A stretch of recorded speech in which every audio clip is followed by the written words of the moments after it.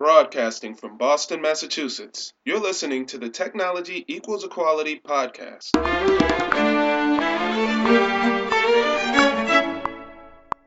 Hey, welcome back to the Technology Equals Equality podcast. I'm your host, Lori Brooks, and this is episode 66.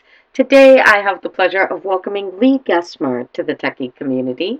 Lee is an experienced business and intellectual property litigation attorney. He has represented the clients in state and federal courts throughout the United States. His practice focuses on IP and business litigation. One of the skills of which he is proudest is his ability to make complex technology and business issues relatively easy for judges and juries to understand. To keep it simple, but not too simple. Lee joins us today for episode 66 to discuss how segmenting helped him scale his practice. Lee, welcome, and thank you so much for joining us today. It's a pleasure, Lori. Nice to talk to you. Thank you. So what we would love to do is dive into a story of how it is you once saw the future long before you began branding yourself or building out your business, long before you were even working with your dad over the summers. What did you think life would be like? Well, when I was a teenager and before I started working for my father, my goal was to become a rock and roll musician because I was a guitar player, and a classical piano player as well. In fact, I spent my first 2 years of college studying classical piano and composition. So I had a foot in each area of music, both classical and this is the late '60s. So late '60s rock and roll, the golden era of rock and roll. So that's how I saw my future. However, as we all know, only about 1 in 100,000 and 1 in a million musicians are really successful. And I knew a lot of talented people, and unfortunately, none of them were ever commercially successful. So, as you alluded to, my father had a business. It was a textile business in Haverhill, in an old mill building. Mm-hmm. And as soon as I turned 16, he said to me, "You're coming to work for me starting this summer." And I worked for him every summer through my first year of law school. Back in those days, you didn't do a clerkship after the first year of law school. You hung out. So I would drive from Newton, Massachusetts to Haverhill, Massachusetts with him every day for years, for summers, vacations, every summer. He would tell me, he was an entrepreneur. They didn't call it that then. They called themselves a businessman. And he told me, to be successful in the United States, you need to start your own business. Mm-hmm. So those seeds were planted very, very early for me. It tends to make an impact as kids are growing up, watching their parents or understanding from their parents' experiences that owning your own business is one of those pieces of the American way of life that really attributes to your ability to achieve success. So, well, it's not as frightening because you see it done. Exactly. In your own family. Right. If you don't grow up in a family like that, you have no role models.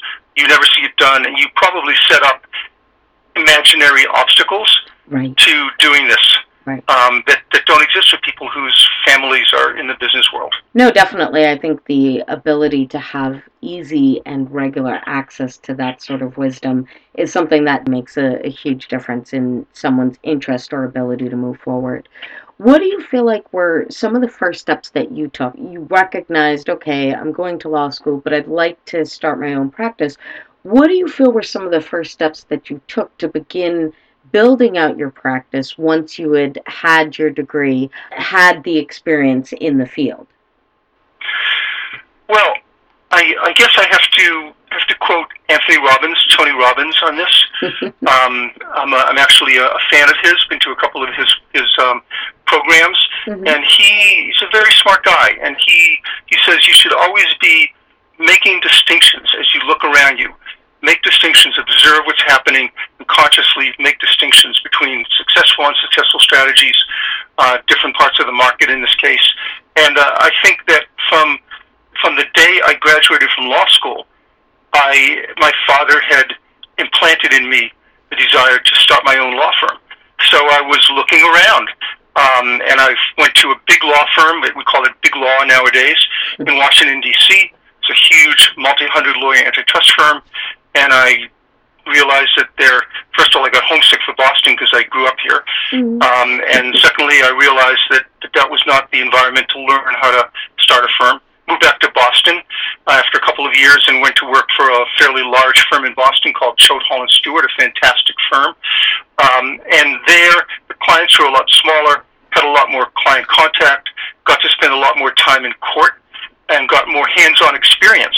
You can't hang your own shingle or start your own firm straight out of law school or after spending 3 or 4 years in the library doing legal research in a law firm. You have to have hands-on experience. So I was always looking for that, from day one. And it took 5 or 6 or 7 years to kind of get my feet on the ground and keep continuously looking for an opportunity in what back in that era we called computer law, but today we call more broadly intellectual property law. When you were looking for the opportunity, you're indicating that it was in intellectual property law, but was that one of the first steps that you were taking once you had gained the experience, once you had actually worked in a couple of different firms, you moved away, you came back to Boston? What were the first steps that you were taking, or was that the first step that you took, was looking for an opportunity in computer law? And if so, what was it that made you look for the opportunity in the computer law field? Well, what made me look for the opportunity was, first of all, I'm a voracious reader. And like, Warren Buffett says, and Charlie Munger, his partner, so two guys in the 80s, they say that, you've got to be a voracious reader your entire life. You've got to be constantly soaking up information. And I'm a voracious reader and always have been. And then, you've got to have a huge kind of database of knowledge in your brain that you can then use creatively to look for opportunities. So I'm reading about what then was the microcomputer revolution. We had a case at Choate Hall & Stewart involving Software Arts, the founders of which were Dan Bricklin and Bob Frankston, the two guys that literally invented the spreadsheet that first powered the Apple computer and then the IBM PC and kind of jump-started the entire business computer revolution in the early 80s. So I had all these things going on. At the same time, you got to get out and kind of mingle with the outside world. You can't just sit in your closet and think about this stuff. So I joined the Boston Computer Society, which was a hugely influential and important organization at the time. In fact, when Steve Jobs introduced the Macintosh computer, he did a dual bi-coastal release, a bi-coastal Jobs on stage show. First in California, and then he flew to Boston and did the same routine on stage in Boston before the Boston Computer Society membership. So I was at that, So I'm meeting all these people in the Boston Computer Society. I see there's an enormous amount of creative ferment going on in Boston, and I joined the Boston Computer Society. And as it turned out, there was a legal section or a legal subgroup, and I joined that. Started meeting people, some of whom I still know to this day, many of whom I still know to this day. And I met a lawyer who had just left Bolt Beranek and Newman. His name is Richard Lukash. Bolt Beranek and Newman is one of the companies where the internet truly was invented. He was an MIT physics graduate and lawyer. And I approached him and said, Rick, you just left Bolt Beranek and Newman. You're a sole practitioner. I'm at this big law firm. Let's start a law firm that practices quote-unquote computer law. It sounds archaic to say that today, but that's what we called it then. And after much persuasion, arm twisting, and alcohol, I persuaded him, and we went forward. The two of us, in a tiny rented office 31 years ago. I love that. Those are some of the steps. Absolutely. That's exactly what I was looking for. Because I understand that you were scoping out opportunity, but that can look very different in many different fields and across entrepreneurial journeys, even if it is in the same field. So I was curious as to what that looked like for you. And I like how you explained that you joined a relevant society in the area, subgroup of the Boston Computer Society, that was allowing you to have the opportunity to network and recognize the opportunity in the industry, but also to network and meet Richard Lukash and begin the actual practice itself. So, no, that's... At that time, there were probably 10,000 lawyers in Massachusetts. Today, there's a lot more than that. I'm guesstimating there were 10,000 then, and only 20 or 30 out of those 10,000 self-selected to go to those meetings and meet each other. Right. Yeah. Right. It's a tiny, tiny number. Very much so. And even today, I'm sure, the numbers are rather low when it comes to the amount of entrepreneurs that actually make it to networking events. What do you feel, once you actually started your practice and decided, okay, we are growing our firm in what was then computer law, what do you feel were some of the first steps in creating the revenue model for your practice? Well, Rick and I realized Rick had expertise in licensing, licensing law and technology law. I had expertise in litigation, but we didn't have anyone between the two of us. We didn't have any skills in mergers and acquisitions. And even then, we realized that high technology companies needed to get funded. They needed to do their A rounds, their B rounds, their C rounds, and they needed to get sold or to buy other companies. Start up, sell out, repeat is the mantra of many of our clients over the years. So we started looking for a third lawyer to fill that gap, and we were extraordinarily lucky. We found a brilliant lawyer, Andy Updegrove, who was at a firm called Tester, Hurwitz & Thibault, which was a huge, at the time it wasn't that large, but became a huge IT powerhouse law firm in Boston. And we were lucky enough to persuade Andy to leave Tester Hurwitz and to join us, which was a tremendous leap of faith on his part. And he became really critical to our success and has been to this day extraordinarily important to the firm's success. He's a brilliant lawyer, incredibly productive, and for many, many years, he ran our mergers and acquisition, the M&A side of the firm, and gave us that essential capability.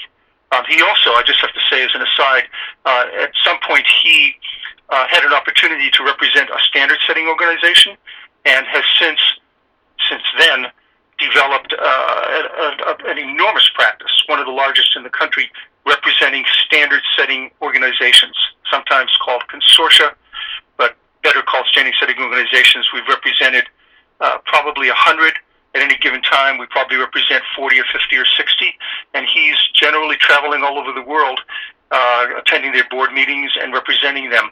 So he's developed an extraordinary expertise in that area. So I just have to mention that. Have to pay dues where the dues are really most justified. So now remind me of your question, because I think I went off it there. No, it's quite all right. What I was saying was, what were some of the first steps you took in creating the revenue model for the firm? But I love what you did explain was how it is you looked at scaling the practice, which was really, segmenting out the areas of expertise that you had in the practice and understanding the need that you had in your own firm to fill for the clients that you had.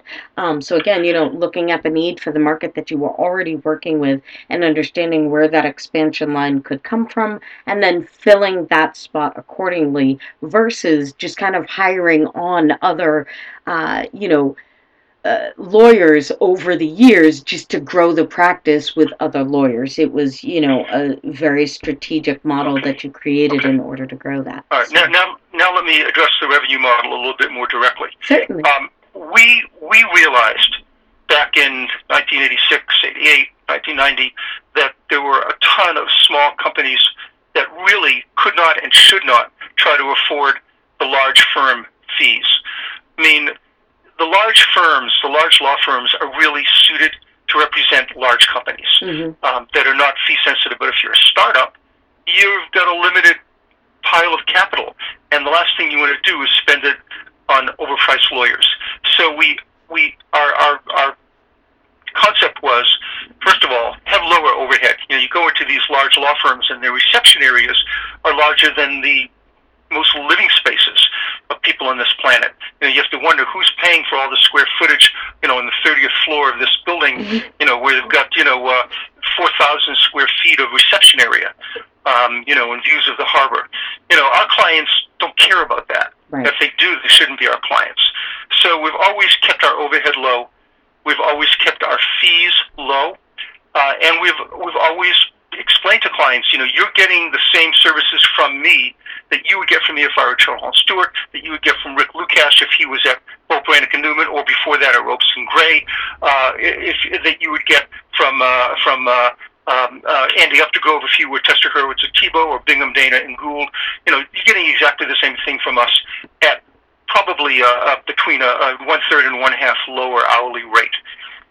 So we've always been really sensitive to our clients' economic needs, which a lot of big firm lawyers are not. They aren't trained to.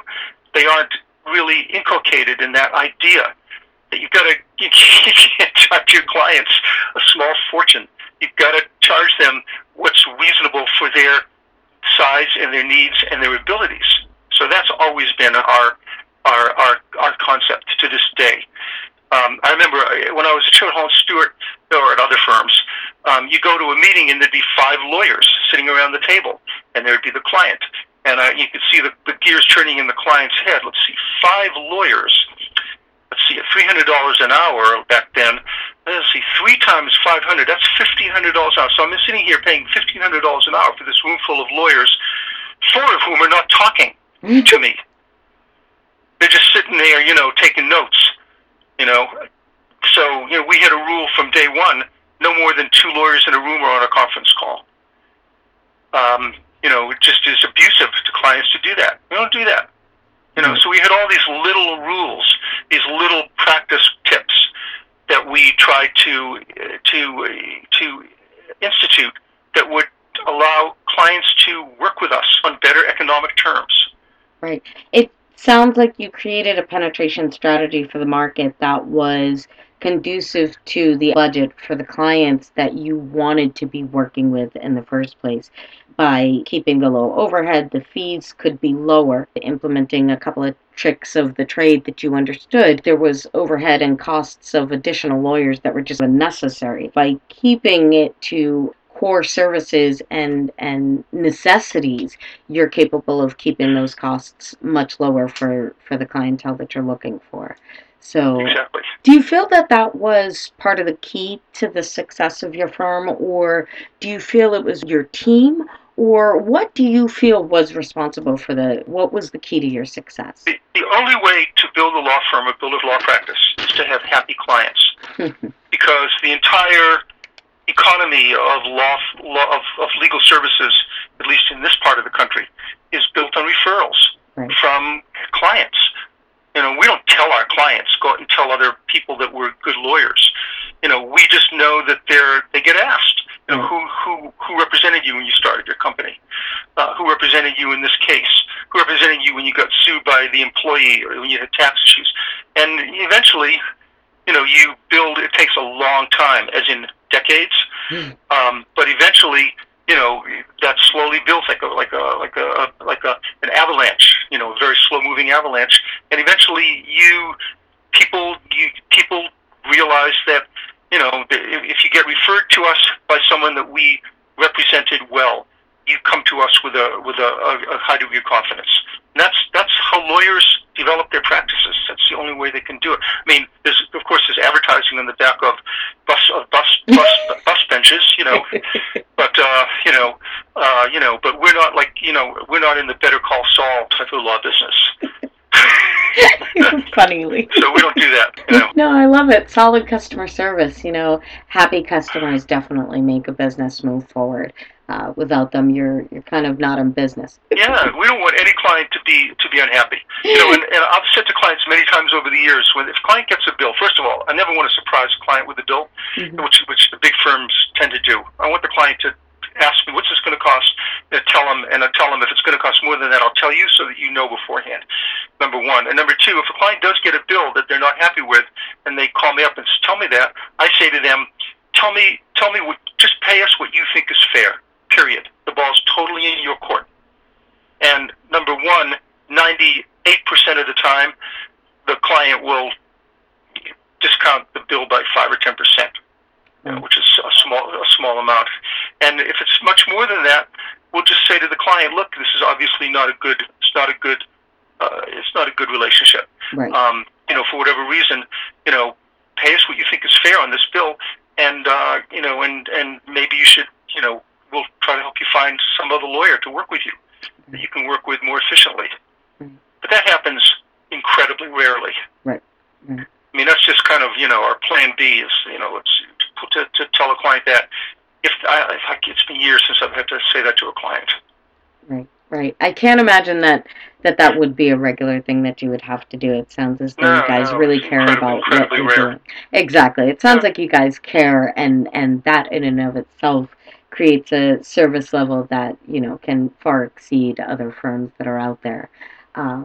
Lee, do you have a tip or a trick or even a favorite application of some sort that you feel has really helped you through the years in your practice that may be helpful to the audience?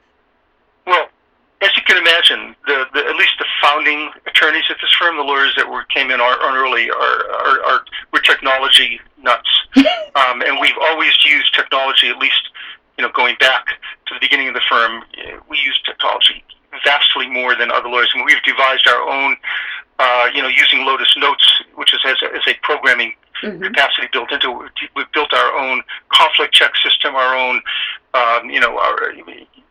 we've built we've developed a lot of software within the firm to help run the firm internally. Yes. But my personal tip, trick, or favorite application is Evernote, which full disclosure is a client of ours. I think I started using it before they even became a client. I'm not sure what the order of events was there, but a number of us, several of us, really use Evernote very intensively. I save everything there. Awesome. So that's my favorite application. A favorite tip is, I love listening to podcasts, including business podcasts, and I really enjoy listening to Tim Ferriss. Yes.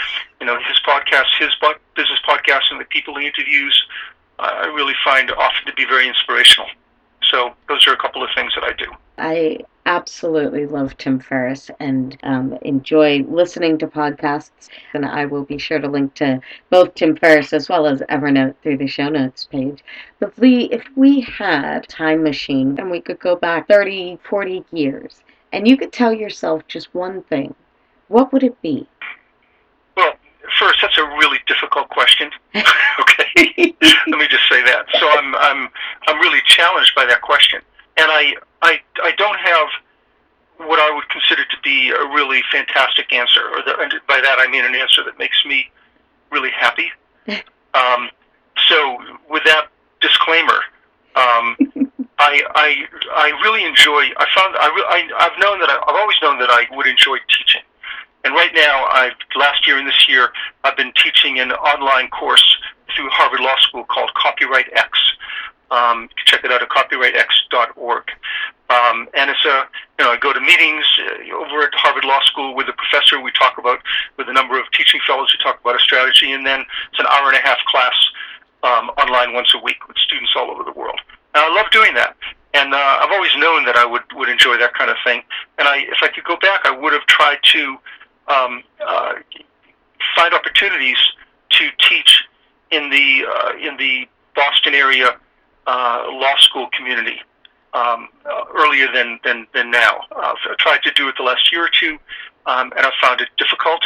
The schools are under budget constraints, which, even though I don't want to get paid for this, seems to reduce the number of classes, it's reduced the number of students. They're under a lot of stress from what I can see. Mm-hmm. And it's much harder for me now to find those opportunities, which I have more time for now, and I'm more interested in pursuing, but which are more difficult to accomplish. So I'm not totally satisfied with my answer to you, but that's the best I can do under the circumstances. That's a lovely answer, Lee. Yeah. That's actually, one of the resounding answers that we receive. Start sooner. Start sooner. Most entrepreneurs would go back and tell themselves to not wait as long, not allow themselves to be as hesitant to begin the journey, even if it is just a portion of the journey that you're referencing, start sooner. So, no, that's wonderful. The show's really designed to help entrepreneurs come up with ideas to solve the pain in an industry that they may not have really been thinking of. And Lee, you were one of the very first lawyers we've had on the show. So we are curious, if you could change, if we could lend you this magic wand that we have, and you could change anything at all in your business, what would it be and why? I'm really challenged by that question as well, because I really feel that we've done everything right. I mean, when we started the firm 31 years ago, one of our goals was to ensure the firm's continuity and develop a second generation of managers in the firm, which we've done successfully. And now we're trying to develop the third generation of managers, because people will not join the firm. The firm can't grow and prosper unless people know it's not going to shut its doors when its founders turn 65 or 70 years old, which happens to a lot of law firms. Right. A lot of smaller firms or mid-sized firms do that. So I don't know. I mean, we've always encouraged all of our lawyers to do quote unquote marketing, which I don't like using that word, but at least it has meaning to people. Which means to do writing, to do blogging, to go to organizations like the equivalent of the Boston Computer Society today. To develop the same attitude toward clients that we had originally, to keep the firm's kind of mission in mind. I think we've really done it right. So I'm not being arrogant or egotistical when I say I really have a hard time thinking of anything we would change. But again, Lee, that's a good thing, because you're a lawyer who has expertise in funding mergers, acquisitions, and selling businesses. So the fact that you created an amazing scalable practice that also has a succession plan built in, it's beautiful. So congrats. I mean, people get asked in interviews, what's your weakness? And some people say, I don't have any weaknesses. Right. So your question is like, what would you have done differently? That's like, what's your weakness? I don't have any weaknesses. Well, I wouldn't have done anything differently. Well, that's really my truthful answer. I just have a hard time thinking about what we could have done differently. What you going back changed. 15, 20, 25 years. Right. No, it sounds like you have it covered, and you, like I said, have the structure created in such a manner that sleepless nights are a thing of the past. So again, congrats. Lee, what is the best way for our listeners to find you? Just through our website. All of our lawyers, including myself, of course, our profiles, our email addresses are all there. It's very simple. It's my name, Gesmer, Gesmer.com. I will be sure to link to Gesmer.com through the show notes page. But Lee, you've been absolutely lovely, and thank you so much for joining us. Thank you so much. Thank you, Lori. Disputes are inevitable, but Lee has over 35 years of experience helping clients resolve them in a way that makes the most business sense. If you need legal assistance in your practice, reach out to Lee at Gesmer.com. Thank you again, Lee, for joining us. We truly appreciate you sharing your time and expertise with the audience. And Techie community, thank you for hanging out here with us for episode 66. And until our next episode, when we continue to hear the journey, find the pain, and create solutions, enjoy the week.